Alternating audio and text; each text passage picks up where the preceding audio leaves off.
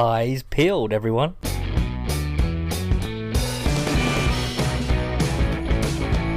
Welcome to the Full 10 Yards Fantasy Football Podcast.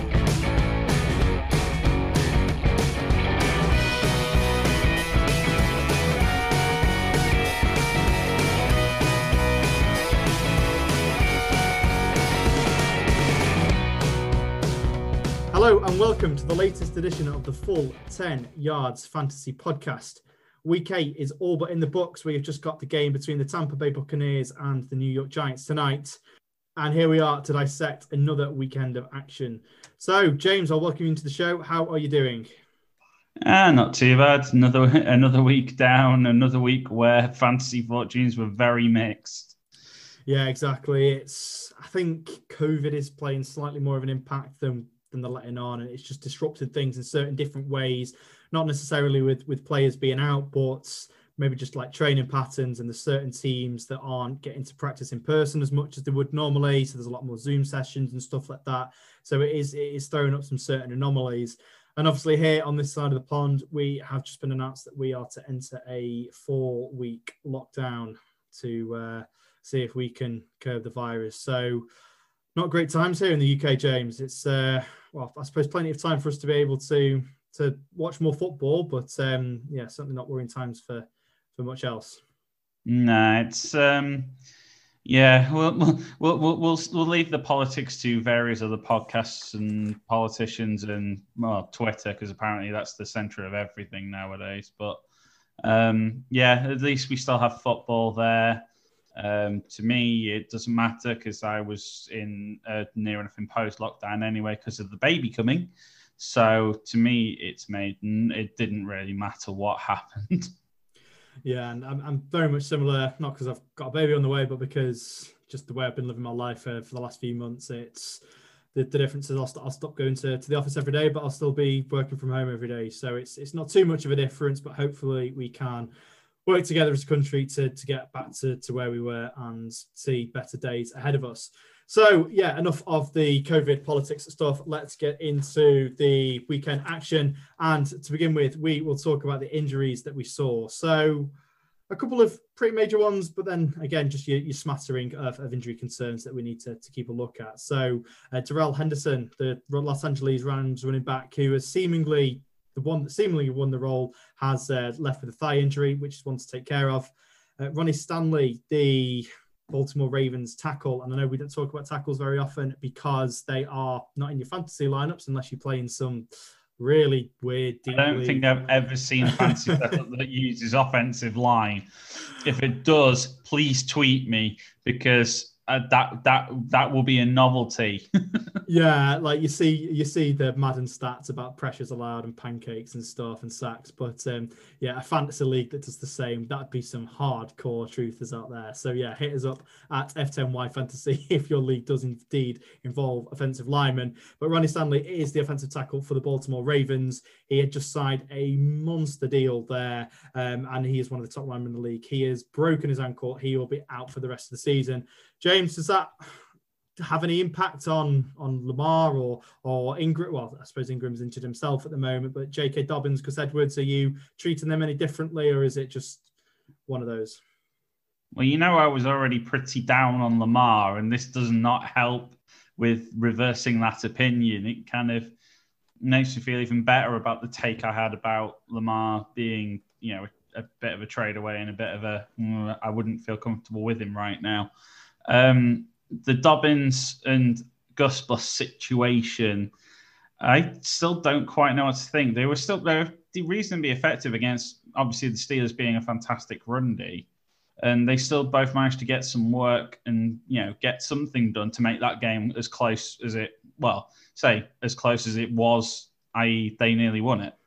So you've got to treat those two with respect, but you've also got to remember that them two are going to be, shall we say, stealing value off each other. And the Ronnie Stanley situation, yes, it throws a bit of another spanner in the works. They're going to have to learn the offensive lineman. I think the news with Marlon Humphrey getting COVID, which I don't know whether we'll come on to that, but I'll bring it in now since we're talking Ravens. If that causes the offense, I know he's a defensive player, but if by precaution it means that whoever comes in to take his place essentially doesn't get time to practice with that offense all week, I feel I'd feel tentative for certainly this week, but longer term, they have depth. They'll be able to sort something out. They're against the Colts this week, and that defense is still pretty good. So I'd be tempering Ravens' expectations on the offense anyway, but more so now. But after week 9, I wouldn't put it as much into mind. Yeah, and the Ravens you've mentioned there, it was the most rushing yards that the Steelers have given away for a long, long while, 265 of them. And J.K. Dobbins and Gus Edwards both had a lot of yards, and Lamar Jackson chipped in there with 65 himself. But 200 yards between them, so 200 yards for running backs. It's almost a case of, if they're going to run the ball like that, as well as they did, 47 times they rushed the football, that J.K. Dobbins and Gus Edwards could both be potentially fantasy starters in your lineups.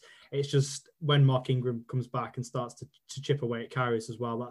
I don't want any part in a three-headed monster, but if we can see J.K. Dobbins and Gus Edwards performing like they did, then it'll be a very interesting pairing for the rest of the season. We look at Eugene Hilton. He left the game with a groin injury, and I know we keep on saying on this podcast, but he's not been fantasy relevant all season, and it's just him getting injury after injury that really makes me start to think that his career is pretty much done now. Another soft tissue injury for a guy that has relied on his speed throughout his career. So I absolutely love the guy, but I'm really struggling to see a future there for him now in Indianapolis or indeed anywhere in the league. Kenny Golladay, that is a big talking point in the league at the moment. He left the game having a goose egg with a hip injury. So Kenny Golladay, disappointing fantasy owners there, but it looks a lot more serious than just the 1 week, James, doesn't it? He set to miss some time now. Yeah, they're saying it's certainly more than 1 week, but it's not a season ender. So there's a positive. But that'll be a big miss. And I think coupled with the loss that, even though the Lions traded, to strengthen their defense, I think that may signal the end of that run that they were having. Marvin Jones unretired himself and found himself into a game, but having said preseason that he's the kind of guy that you feel like you can rely on just for points every week, within like 3 weeks, he busted that and was on most waivers. And even in this situation with, the number 1 gone, I just don't feel like picking him up either. I don't feel like I can rely on the Lions anymore. They just seem to be like, run the ball primarily, although, we'll come to the bus later. So we'll leave that certain individual out. Yeah, but let's just say the hype train station this week has got so few services that Danny Amendola has got a little cart on one of the platforms and is actually featured in the article. Wow, Danny Amendola. And just like you say, with the Lions, I'm struggling to see them now make that push on for the playoffs without Kenny Golladay, and it could just be a stage now where they shut him down for the rest of the season because it is not worth their time bringing it back and looking to get a high pick next year, which is such a shame. I do like the Lions, and I do feel like we're wasting Matt Stafford's prime years. He is very quickly running out of time there, but it could be a case of at this stage of the season now that the Lions do shut him down for the season, but definitely one to keep an eye on, and we will bring you more news on that as and when we get it. Around the rest of the league, Adam Humphries left the game with a concussion. He was the wide receiver 3 there in Tennessee. It's not too much of a fantasy impact, but it was a nasty looking hit on him there. So wishing him all the best with that one. A concussion, well, I suppose with any injury, but especially concussion is one that we don't like to see. And then we look at my 49ers. What a sorry state of affairs there. As if we haven't had enough bad luck with the injuries this season. We lost Tevin Coleman quite early on in the game due to a knee injury. I was cautious about bringing it back anyway to begin with JaMychal Hasty and Jerick McKinnon there seemingly carrying the load. But nope, He was the starting running back. He came in but left the game with a knee injury, so he's set to miss some time again. And most importantly, Jimmy G is out for 6+ weeks, I've seen, with an ankle injury. And George Kittle has a broken bone in his foot and is set to miss 8 weeks as well. And if we look, we're in week 8. San Francisco 49ers, a very slim chance of making the playoffs now, in my opinion.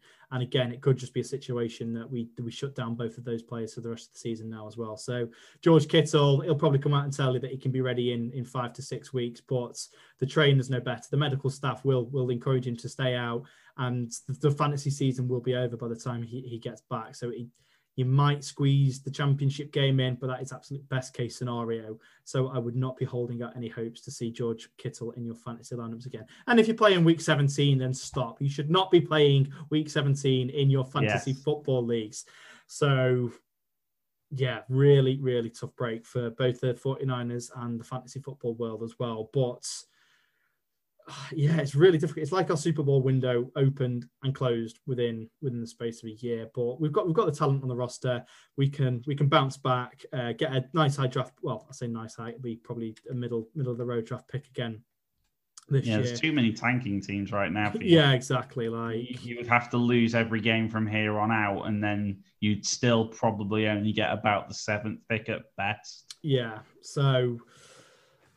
But plenty to move on for next year. So, yeah, Jimmy G and George Kittle out for 6 and 8 weeks, respectively. Yeah. I think with the Niners, I think that's this season done. They've just traded away K1 Alexander to the Saints for Kiko Alonso and a 5th, which is a bit of another sign that... And K1 Alexander had been out for a while and was just about to return. So that's kind of another sign of raising the white flag, I think.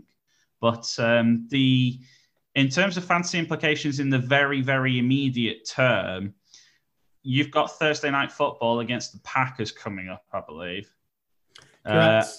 Which, let's sort of take a state of affairs. You're going to have probably Mullins back in at quarterback. Ross Dwelly is your tight end.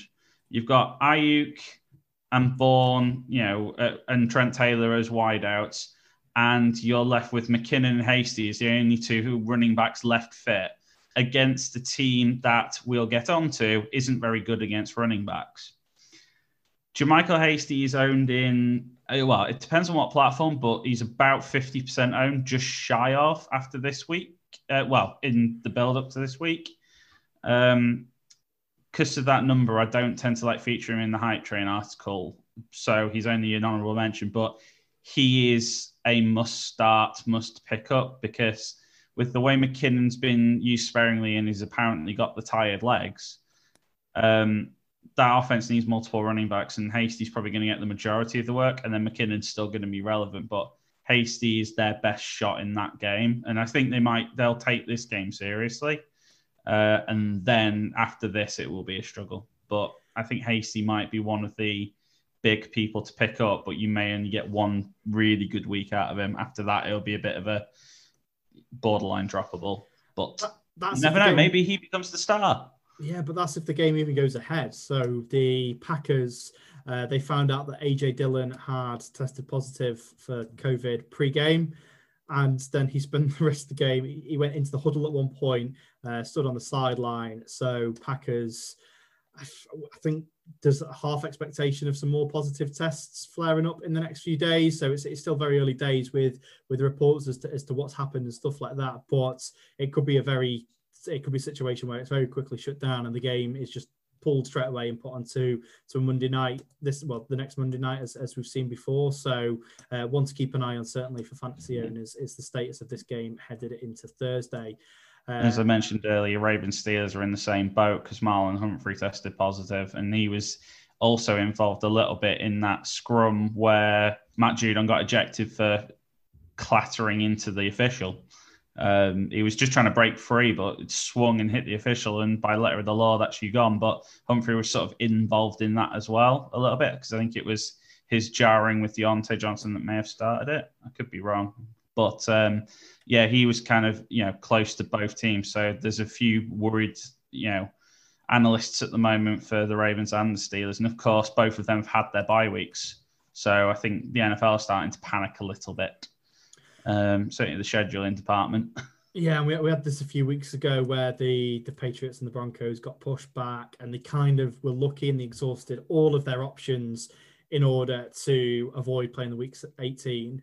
And we said at that point in time, we said the next time something happens, the next time there's a rearrangement, we will get that week 18. And seemingly since then, touch wood, it's been all quiet, but it does look like this time there could be some impact. But we've got plenty of testing to go, and I think the NFL will certainly put the Niners and the Packers to a Monday night doubleheader before cancelling and adding to a week 18, because we'll be able to really identify who has got COVID or not then. So be prepared, folks, for no Thursday night football. Nothing confirmed yet, but it could be the case. And we look back finally at the weekend just gone. So James, would you like to kick us off? Who was your MVP of the weekend? Well, I alluded to this earlier that the Packers' run defense is terrible and non-existent, and Dalvin Cook proved that in a big, big way.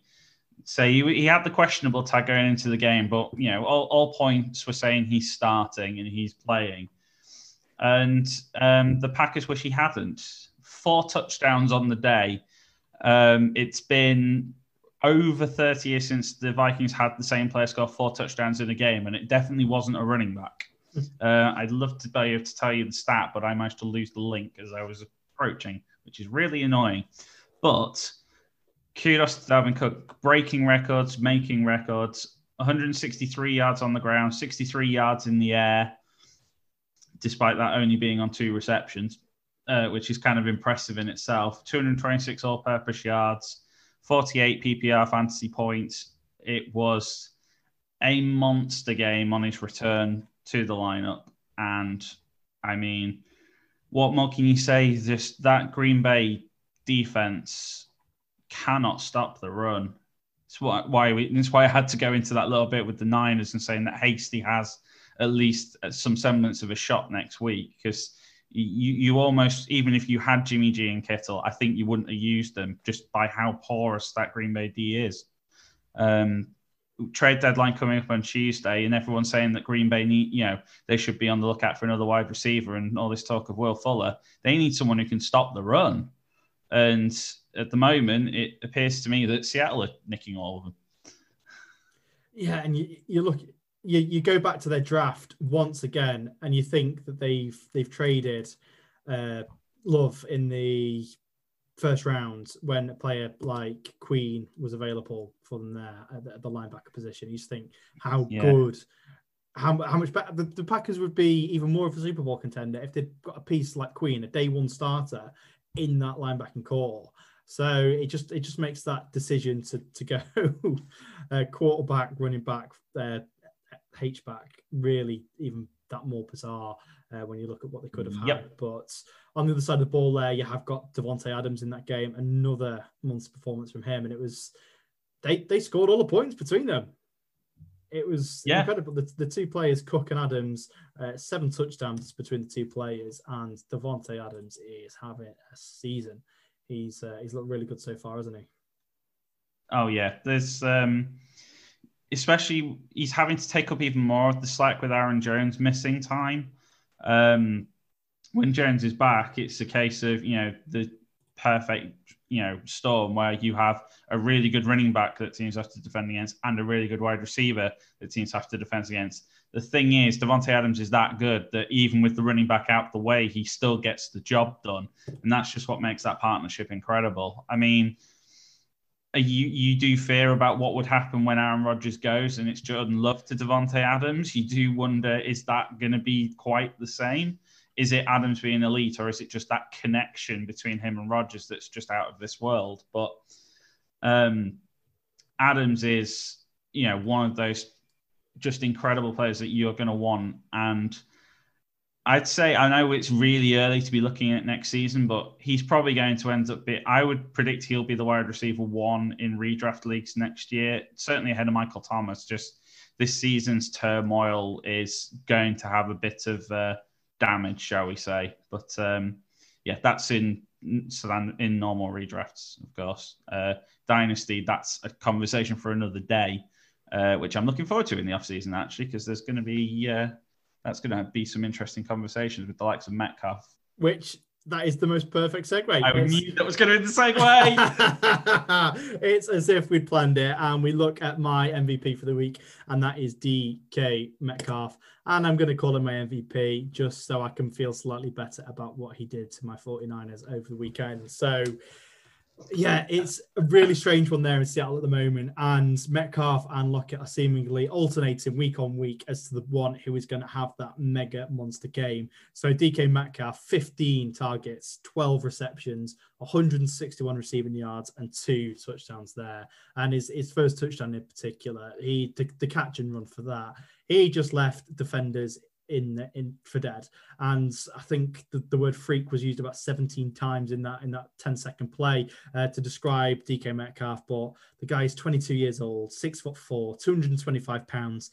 and runs a 4.3. Like, he is the Derrick Henry of the wide receivers. Like, freaky freak or something. Yeah, it was freaky. Yeah, it is Halloween and freaky freaks and monsters, and yeah, it was a lot of the word use freak.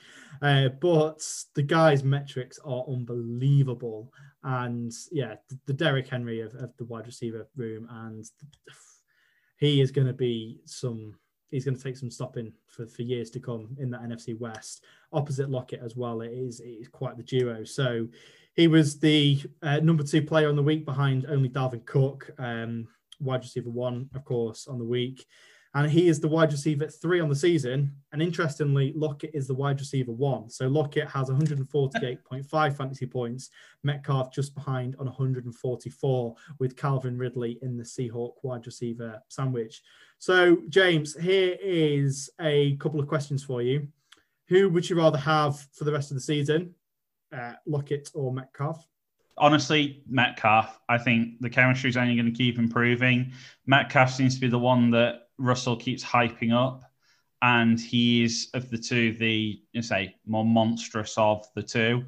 They're both going to have their games, and I still think Metcalf overall will shade it rest of season, because Lockett's big game is going to maybe play a bigger factor in the sort of overall rankings. But Metcalf's the one I would want, I think, rest of season. And I'm sure you can guess my next question, but I'm pretty sure I can guess your answer to it as well. So who would you Can we just leave it there? Just let the viewers speculate for themselves. No, who would you rather have in Dynasty for moving forwards? It's ironic that I mentioned it earlier, and I'm just glad the segue pulled off. But DK Metcalf is verging on being my number 1 wide receiver in like startup dynasty drafts, I would think. Just, age on side, he's got a fantastic quarterback who's going to be there for a while. He's got connection.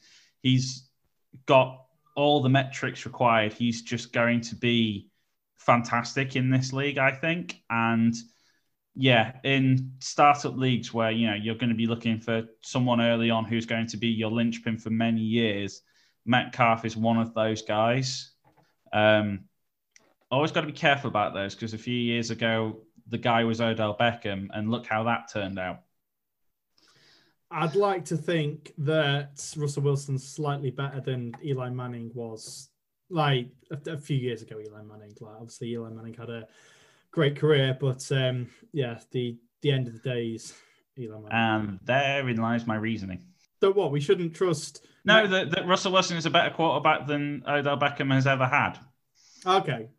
In that basically DK Metcalf, the reason why I would have him as a much more trusted, potentially number 1 overall, just in note, this is really early for this kind of advice, but in dynasty starter drafts, wide receivers have a longer lifespan than running backs. So maybe think about taking them earlier.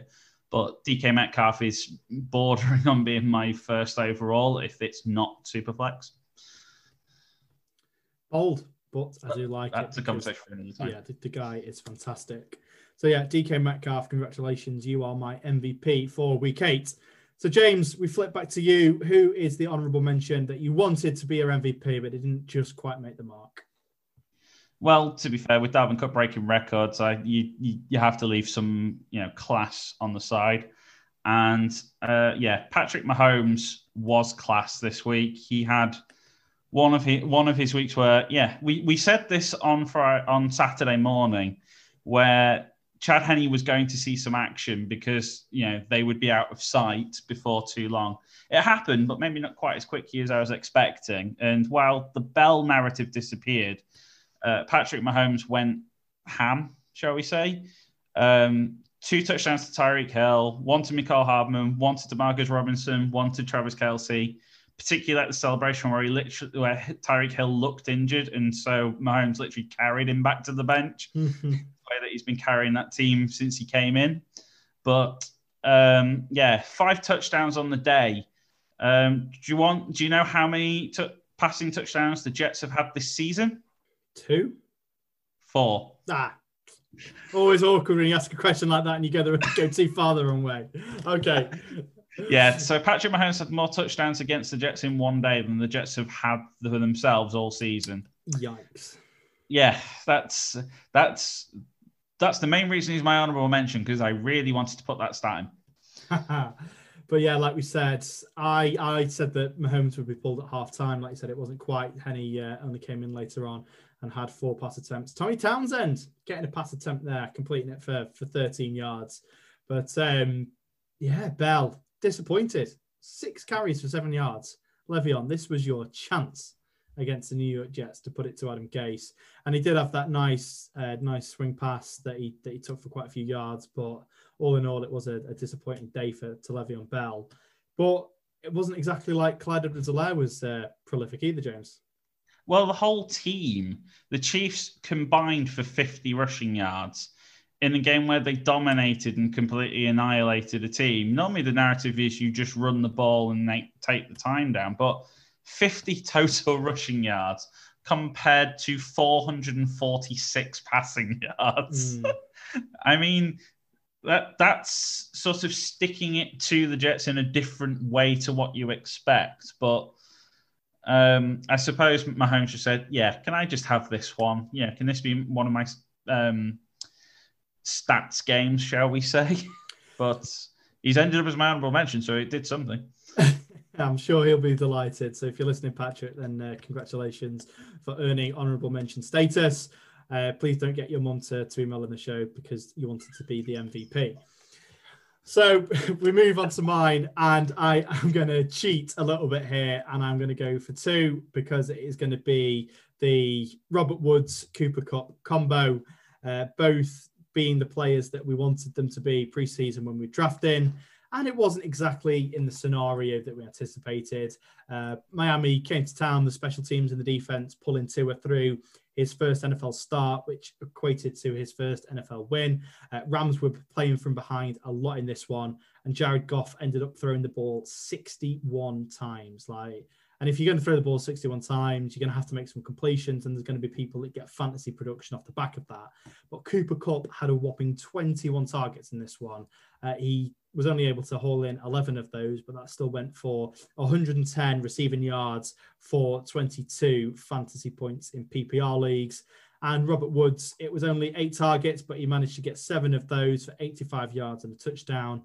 And he also had another rushing touchdown on the season. So 2 rushes for 9 yards and a touchdown, but they're making a little bit of a habit of that there in Los Angeles. And Robert Woods, a player that we've criticized previously for getting the yards but not necessarily getting the touchdowns, is now really stepping up, and he's getting those touchdowns to add to his game as well. So he's becoming a really decent receiving option. So Woods was wide receiver 3 on the week. Kupp was wide receiver 8. Similarly, but not quite as good as Metcalf and Lockett, Woods is wide receiver 12 on the season, and Kupp is wide receiver 15. So both of those in a very similar position there, in the position we kind of expected them to be in at the start of the season. And James, this isn't going to come as a surprise to you either. I'm going to ask you the exact same question again. Well, the exact same questions again. Would you rather have Woods or Kupp for the rest of the season? And this is a harder one to respond to, I think, because they literally each have their up games. I have to, at this point in time, give Robert Woods the edge just because I think they utilize him in more different ways. And I think Kupp is much much more boom bust than Woods is throughout the season. You see Woods occasionally get like jet sweeps and some more unusual plays, whereas Cup very much is, trying to get some long plays down the middle, but, being quite effective when he gets them. But just for the, slightly safer feeling, I'd want Robert Woods. And the second question, who would you rather have in Dynasty Leagues? The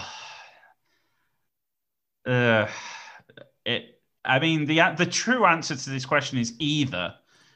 Having a piece of that is good, albeit we may get onto a reason why it's not quite as much of a slam dunk as I think. I'd have to go Woods on the basis that if he's the guy I want now, he's probably the guy I'm going to want next year. If you'd have asked me pre-season, it was Cooper Kupp all the way, just because I had such high expectations for him this year. But I think the game that Robert Woods plays is much more, for the role that you're going to have him in your dynasty team for, he is much more reliable. Kupp is very much going to be your, boom or bust option on a weekly basis, whereas I think Woods does give you that little bit more security, which in a dynasty team you probably are going to need. Yeah, especially some of the ones that I'm in this season, just been absolutely ravaged everywhere with injury and COVID, etc. So yeah, a little bit of floor is something nice one to have. Rushing game, we've already mentioned that Darrell Henderson there in Los Angeles left the game with his injury. And then the carry split there, 8 to Henderson, 10 to Brown, 9 to Akers, all getting between 35 and 47 yards. Not nice to call from a perspective moving forwards. And I know that they got behind in this one and it wasn't the most prolific rushing game, but it is literally stats like that make me want to wash my hands of all three, because even in the passing game, Henderson had 2 targets, Brown had 2, and Akers had 1. So it's not like even one of them there is really stepping up to own the position from that perspective. So James, are you leaning to any of them in fantasy, or is it just avoiding all three for the time being?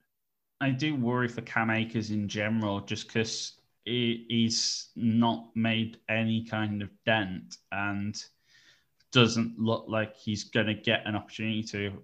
Henderson going down means Malcolm Brown potentially becomes a 1-week plug-in if you've got someone, like Kareem Hunt on your team who's going to be on bye this coming week, but you don't really want to be plunging those debts.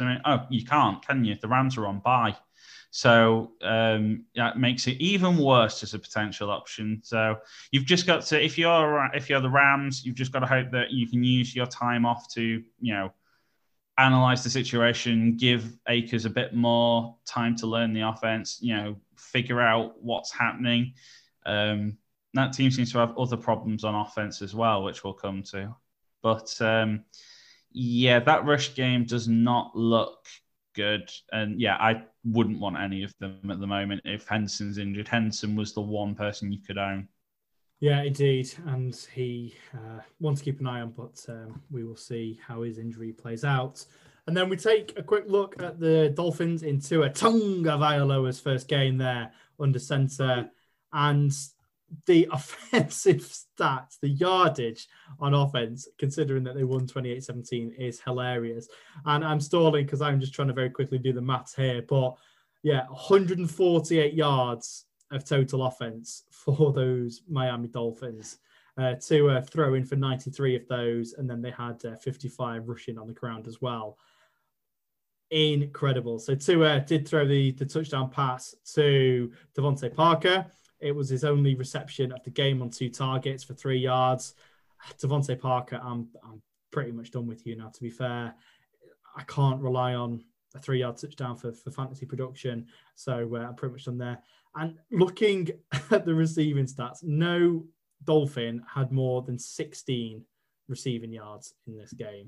So we had Durham Smythe and Myles Gaskin both on 16, Jakeem Grant and Preston Williams both on 15, Isaiah Ford and Malcolm Perry both on 10, and then Gesicki and Devontae Parker on 8 and 3 respectively. So a really funny one for the stat purists here. The Dolphins, by no metric, were supposed to have won this one offensively, but of course we had the defensive touchdowns there to boot. So we had Van Ginkel's Maisie in touchdown run. He managed to pick that up and take it. We had Jakeem Grant's punt return touchdown. So, a really interesting one there between the Rams and the Dolphins. And hopefully Tua can build on it, getting his first NFL win under his belt to move onwards and upwards. So that was my honourable mention, which means we now need to flip and look at our busts. So, James, who have you got as your biggest bust of the week? Well, in an effort to try and cover multiple games, I'll gloss over the one I was going to pick because we've already mentioned the Rams.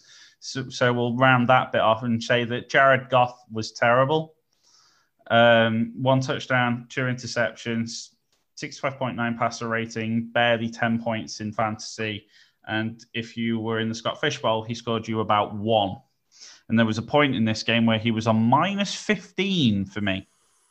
I made the terrible decision of playing him over Philip Rivers. Yikes. But I still won the matchup anyway, so don't worry about it, viewers. But I am going to move over to a guy who I had some pretty high expectations for this week. And even though some of the scenario was in his favor, just did not deliver. And that's Kareem Hunt. I even mentioned him earlier. This was a narrative where it was 2 teams who have really good running backs, not particularly fantastic run defenses, in a blustery, windy, wet, not fantastic weather environment. And it looked just like one of those games where you had to rely on your running back. And one team did. And that was the Raiders, and Josh Jacobs didn't get a touchdown, but went over 100 yards and did the job for them. But Kareem Hunt, 14 attempts, 66 yards, then 2 receptions for an extra 7 yards. So 73 total yards, 9.3 fantasy points. And I had him sort of as a lock to get 15-20 in this game, purely on the ground. And that offense just was not clicking, just was not going. I don't know whether they'd shut up shop due to the weather or just what was happening. But, just ineffective. It's as though Kareem Hunt, without Nick Chubb, just, what we said in the beginning of the season, if Nick Chubb goes down, Kareem Hunt will go off, doesn't seem to have come to fruition. If anything, Hunt's not as valuable without Chubb than he was with him in many respects. I mean, what's your thoughts, Dave? Yeah, and I alluded to this in my trade article last week, and I said that Kareem Hunt, he's been, I think, the running back 5 in the time that Chubb's been missing, which is great, but I still expected more. And it did surprise me when I saw that he was the running back 5. And I think that's more due to the fact that he's been a consistent scorer, and we've had players that have missed weeks, been out, and you look at your Mixons, your McCaffreys, your Sanderses, they've all missed time. They've all not played all those 5 games. And then I start to think, well, actually, he's only the running back 5 by default almost. And I've just expected more from him on a week-by-week basis in the absence of Chubb. And I actually listed Kareem Hunt as my top sell candidate and Nick Chubb as my top buy candidate, because earlier in the season I'd said Hunt was the buy in case that Chubb went down. I don't think we've seen the production that we expected or wanted to from Hunt during this time. And he's now my top sell candidate, ready for Nick Chubb to come back to the lineup in week 10, hopefully. But yeah, you've hit the nail on the head with this one. The passing stats for Derek Carr and Baker Mayfield were almost identical. The only difference was that Derek Carr did throw for a touchdown and Baker Mayfield did not. But you look at the rushing attempts, 45 rushing attempts for Vegas compared to Cleveland's 22, and the yardage showed. And Gruden, whatever you want to say about him, sometimes you have just got to respect the fact that he says we're going to run the football proper old school. Josh Jacobs getting 31 carries. And whilst that is completely not sustainable, it got the job done, like say, in weather conditions that needed someone to just run the ball 31 times and just get out of there with the 3. I was about to say 3 points then. Get out of there with the 3 points. Wrong sport. Yeah, wrong sport. But I think we saw Coulson's field goal very early on, and it just I said on Twitter that it was like one of my golf shots. It starts off perfect and then just goes and falls away and ends up in some big bunch of trees somewhere that you can't find. But yeah, Cleveland, I don't know what you're doing. I completely agree with you on that one there, James. Over to you. Cool. So we look at my bust, and it is from the game last night, and it is Amari Cooper, who has had a surprisingly good season. I say surprisingly. Again, it's one of those players that hasn't felt too spectacular on a week-by-week basis, but he is the wide receiver 10 on the year, but he did post up his lowest point total last night with 1.5 fantasy points. And he's got Ben DiNucci throwing the football to him, the 7th-round rookie. Obviously, Dak Prescott had his horrendous injury a couple of weeks ago. Andy Dalton suffering with a concussion, so they're on their 3rd-string quarterback. So we have got to temper our expectations as to what we're going to get out of Amari Cooper. But he's had a habit of, throughout his career, when he's come up against a corner like Darius Slay, of just being completely shut down and just becoming completely ineffective. And for me, for wide receiver 1, where I drafted Amari Cooper in the 3rd, 4th round, I'm expecting him to be above that. I'm expecting him to be matchup proof. And I don't want to have to look on a week-by-week basis to see which cornerback he's going to be matched up against. I'm not having to have that conversation when I'm thinking about your Mike Thomas's, your Devontae Adams, because you know that they will put up a fight against any cornerback in this league. But with Amari Cooper, I just do not feel the same. And he had 5 targets in this game for 1 reception of 5 yards. And that is just not good enough for my wide receiver 1. You've got Gallup in the offense. We'd all but written him off. He was the one of the 3, especially when you've got Dalton Schultz in there as well, that we were saying to get rid of. But then he crops up with 7 receptions for 61 yards off 12 targets. So, like I said, we'd all but written him off. But then he comes along to almost salvage a season. Dalton Schultz putting in a decent tight end performance with 6 receptions and 53 yards in that one. But I guess the biggest talking point of this, and this is a bit of a spoiler for my trade away section, is Ezekiel Elliott, James. So what did I say last week? I said it the week before against the Washington football team because they were a good running defense. We featured him in Start Sitting Giffen, which I thought was a little bit controversial maybe, but seemed to be right. And then you said it again, a little bit controversial, but playing against this Philadelphia Eagles team that is a decent defensive line.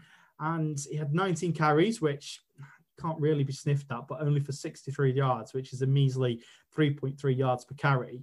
And then you compare that to Tony Pollard, who only had the 7 carries, but took that for 40 yards. This is a very controversial question. Are we seeing a changing of the guard with the running back position in Dallas? No, I think we're seeing a team determined to get the best draft pick it can and realizing that. But also, I would say we've now got a team who have found out that they miss Dak more than they think they do, and that Zeke doesn't necessarily work without Dak there as the alternative option. And it's very much a tandem. It's not that, you lose one, the other one steps up. It very much is they need both of them for it to work. Teams can just stack the box against him, and he's just not going to be able to break through. I do agree a little bit with what some of the analysts are saying, that when Dak went down, it was as though a piece of Zeke's soul went with it. And he's, I think some of his spirit is also in the same rehab facility. So I temper my expectations for him for the whole of the rest of the year. And the same for the whole of the Cowboys, to be honest. I think this is very much a salvage operation now. I think they needed the win this time for themselves to believe that they had a team that, could get that almost undeserved win in that division, shall we say. But, when the Eagles just did what they needed to do, have all their pieces coming back from injury and everything else, I think that there is a possibility the Cowboys don't win another game this season.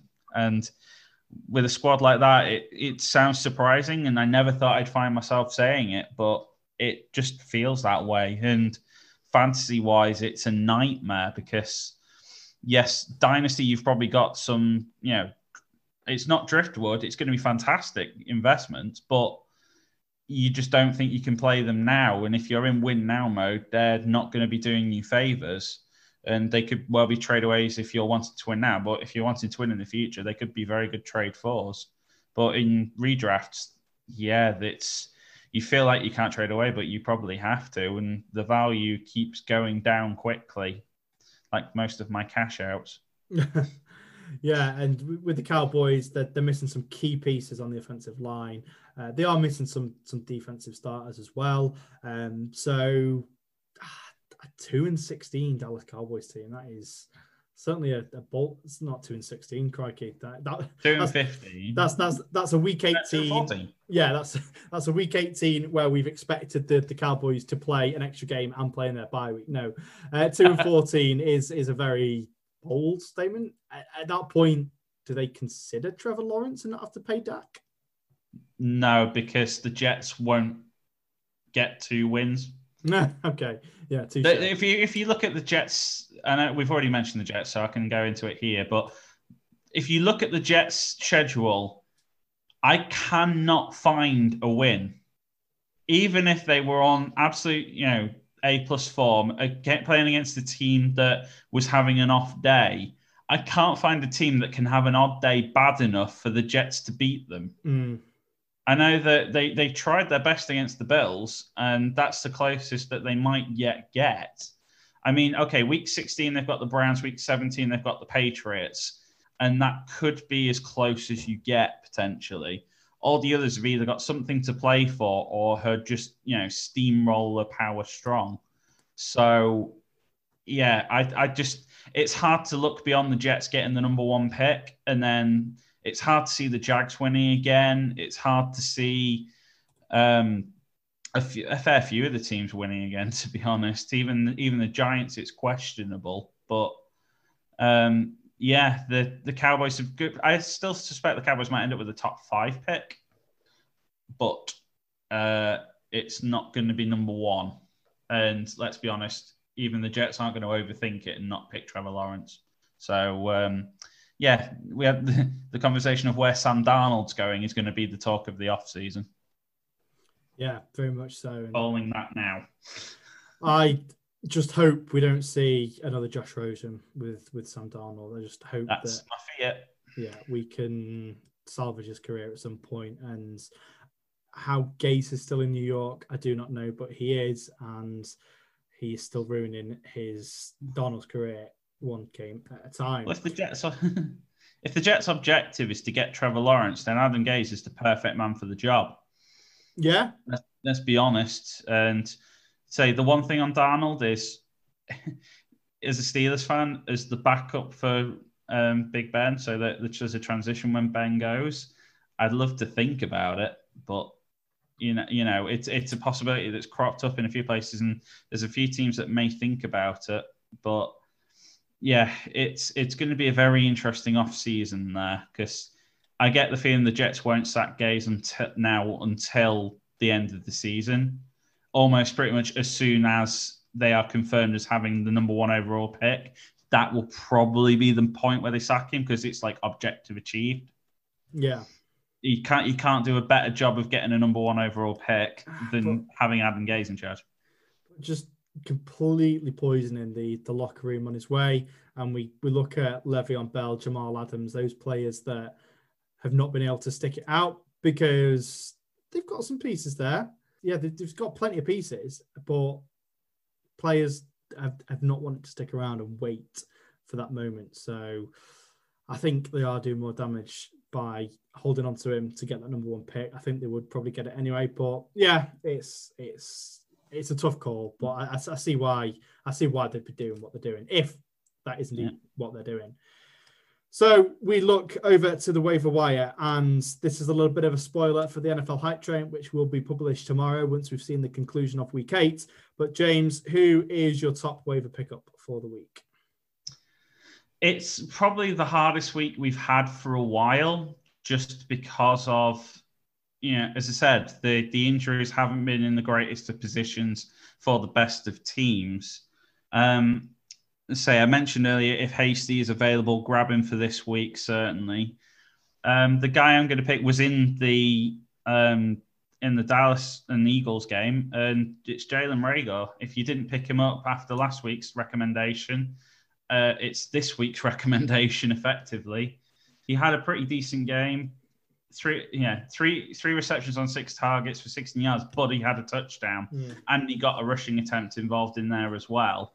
So he was used.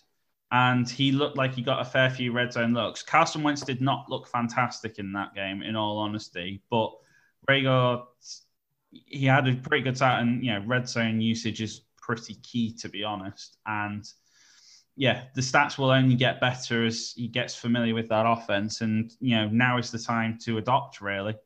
Fulgham still had a really good game there, but Rager is going to be up there with him.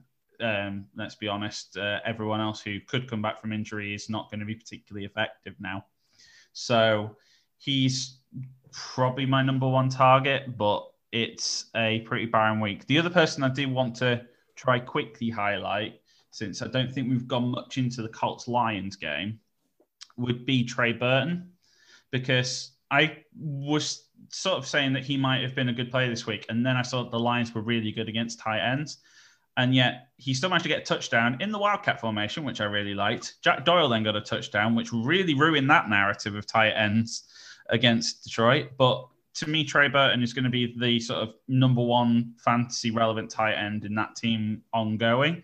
The others, Mo Alley-Cox might come back and chip in, Jack Doyle might chip in, but I think they brought Trey Burton in to be the pass catcher and to be the most relevant guy there. Even though Mo Alley-Cox has got the frame and the figure to be fantastic, he was also very good in that sort of number two role in previous seasons. And I think him and Burton could be taking a lot of that slack. And Burton's one that I might want to own rest of season in the way that the tight end landscape is. Be careful if you think Nyheim Hines is going to do what he did this week again, because we had this in week one where he became you must pick him up. He's going to be like this for the rest of the season. Jonathan Taylor isn't the answer. Marlon Mack's gone down. And then it kind of went away. Jonathan Taylor was disappointing this week. He could have been a bust of the week. Segue. Take it on. Okay. I was just like, stop. No, yes, Jordan Wilkins is my top waiver pickup. And this is completely controversial. It's not my necessarily top waiver pickup, but I think he is one of the sneaky under the radar ones. And that is because any player who gets 21 touches in a game is a fantasy start. And that if you're going to get 21 touches, then you were going to produce off it. Jordan Wilkins had a day. He was the running back 6 on the week. He had 20 carries for 89 yards and a touchdown and one target, which he managed to bring in for 24 yards as well. Nyheim Hines, as you've just mentioned, James, was the running back 5 on the week due to the first pass that he caught from Phillip Rivers. I wondered if the ball was going to actually end up in orbit. It seemed to loop that high, but it was a fantastic effort from Hines.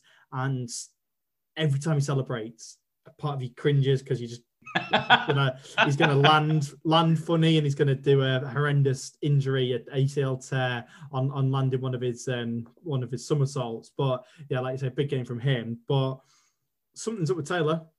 Running back 43 on the week, and he was actually one of my trade 4 candidates early on in the season, and that is because the Colts have a really good schedule to finish out the season from a rushing perspective. And that is the main reason that I'm wanting to pick up Jordan Wilkins, because whatever is up with Jonathan Taylor, if Wilkins can get the carries for the rest of the season, I don't think he's going to be the top waiver pickup this week.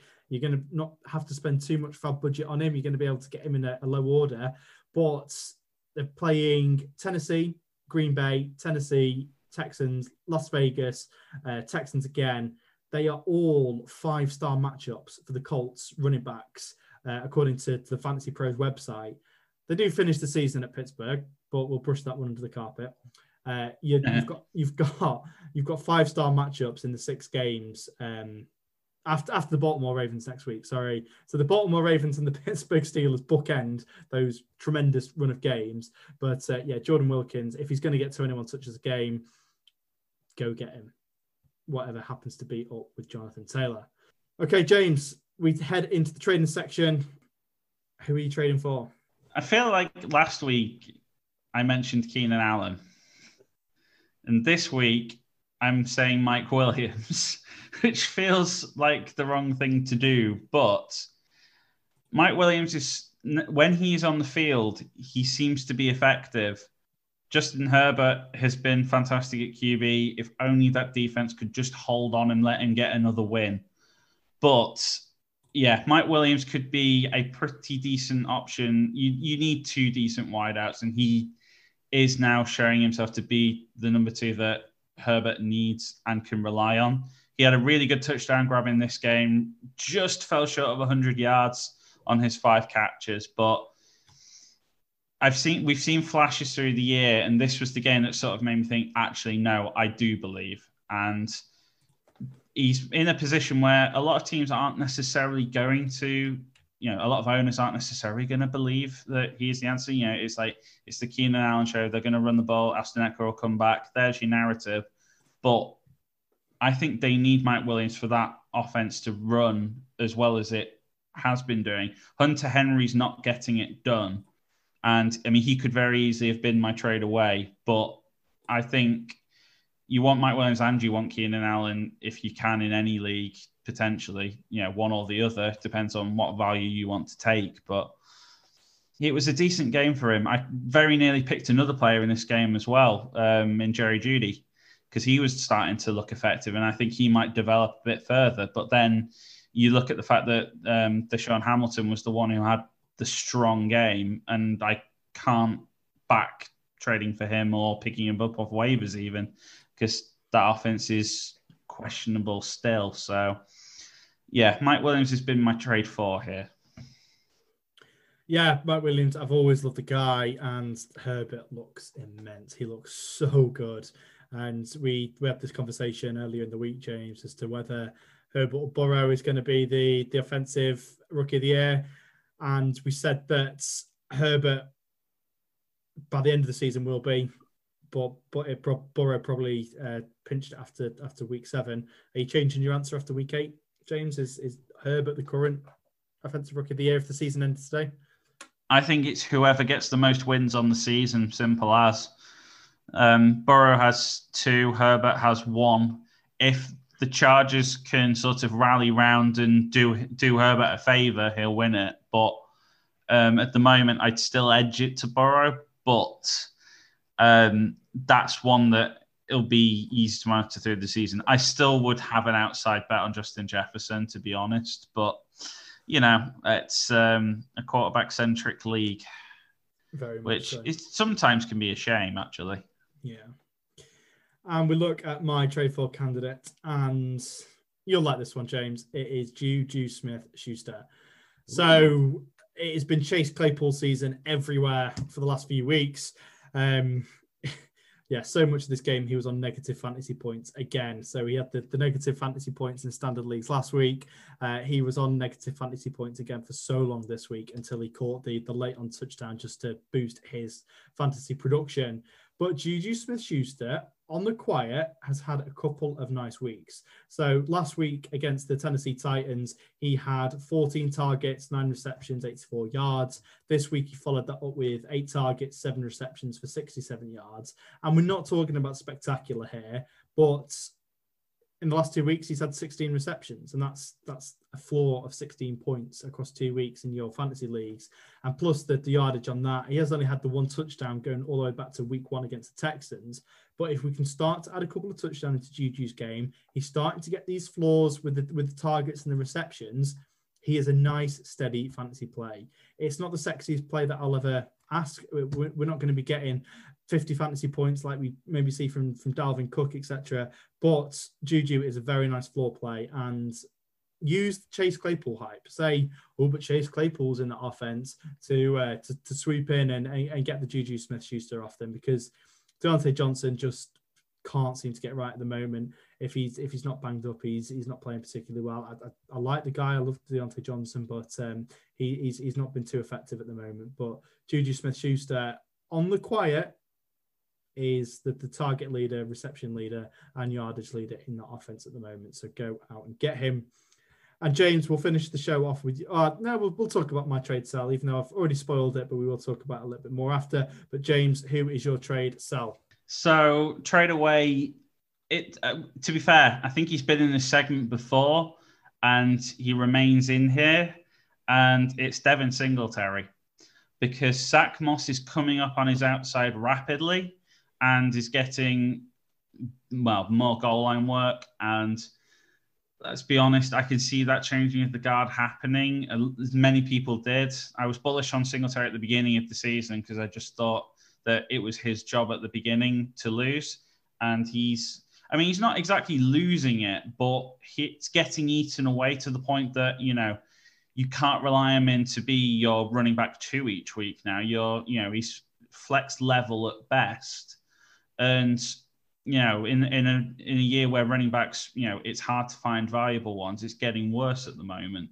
And he doesn't have the greatest of schedules coming up either. I mean, they've got a bye week coming up as well. In the next couple of weeks, he's got it in week 11. Then after that, you've got Chargers, Niners, Steelers as the following 3 games. So even Zach Moss isn't exactly an absolute gimme. That offense is pretty much going to run through Josh Allen and probably Stephon Diggs. So Singletary's looking quite dicey. They managed to get the job done against New England, and Zach Moss with 2 touchdowns was having a pretty good game. He will probably feature in the hype train station, just purely due to lack of alternative services. It's almost the Zach Moss replacement bus service. Oh, there you go. No, nothing worse. But it could be worse. It could be worse. You could be the Patriots. Damian Harris gets an honourable mention in the hype train article purely because he is a running back for the Patriots that could do something. And if you want to shoot your shot, he's as good as any. He went over 100 yards this week and got a touchdown. And to be fair, the touchdown run was quite nice as well. So he's slowly becoming the number 1 of choice now. Sony Michel's out. But while we're in tradeaways, Cam Newton, if you can get anything for him, go for it. Yeah, Cam is done. He gets benched before the end of the season. Not that I think Stidham is going to come in and do any better, but this is all part of Belichick's master plan to somehow end up with Trevor Lawrence at the quarterback position. I know we've just talked about the Jets and them somehow getting it, but if I know Bill I don't know at all, obviously, but yeah, if we know Belichick like we do, then he'll have something up his sleeve. If we get a tweet now. And we'll finish off the show with my trade away, which we've already alluded to, Ezekiel Elliott. And I suppose this is kind of a sell and buy, dependent on how your league view him, dependent on what the price is all about. Sell him based on name value. So I know in my home league, for example, he has just been traded because the guy that traded for him in a redraft league has him every year, and he spotted an opportunity to get him at a decent price. So he went in and got him there. But yeah, I'm not wanting to hold on. If I'm in a dynasty league and I'm in rebuild mode, I'm wanting to ship him away at this point in time because he's not going to be effective for you for the rest of the season, certainly. And you can get some picks in ready for next season. And yeah, but if you maybe wanting to win next year, then go get him. So again, very much on the fence, but Ezekiel Elliott, I'm not feeling great about him at the moment. I wanted to trade away unless the price is right and really low, and I'm wanting to buy in there. Cool. Another podcast in the books, and we will see you on Friday. We've already talked about Thursday Night Football, so we've covered that one. James, we've got the NFL Hype Train article coming tomorrow, but where can we find you on Twitter? As always, look out for me at NFL Hype Train. Toot, toot. Toot, toot indeed. You can find me on Twitter at Dav_F10Y. We'll have the Hype Train out tomorrow. We'll have the trading article out on Wednesday. And then all of a sudden we are into week 9 where we'll have the starts, sits for Thursday Night Football and beyond. We will have the injuries. We'll have the rankings, the DFS content. We'll have everything for you in one place at F10Y Fantasy to help you win your matchups. So thank you very much for listening. We will see you later on in the week. And remember, folks, keep those eyes peeled.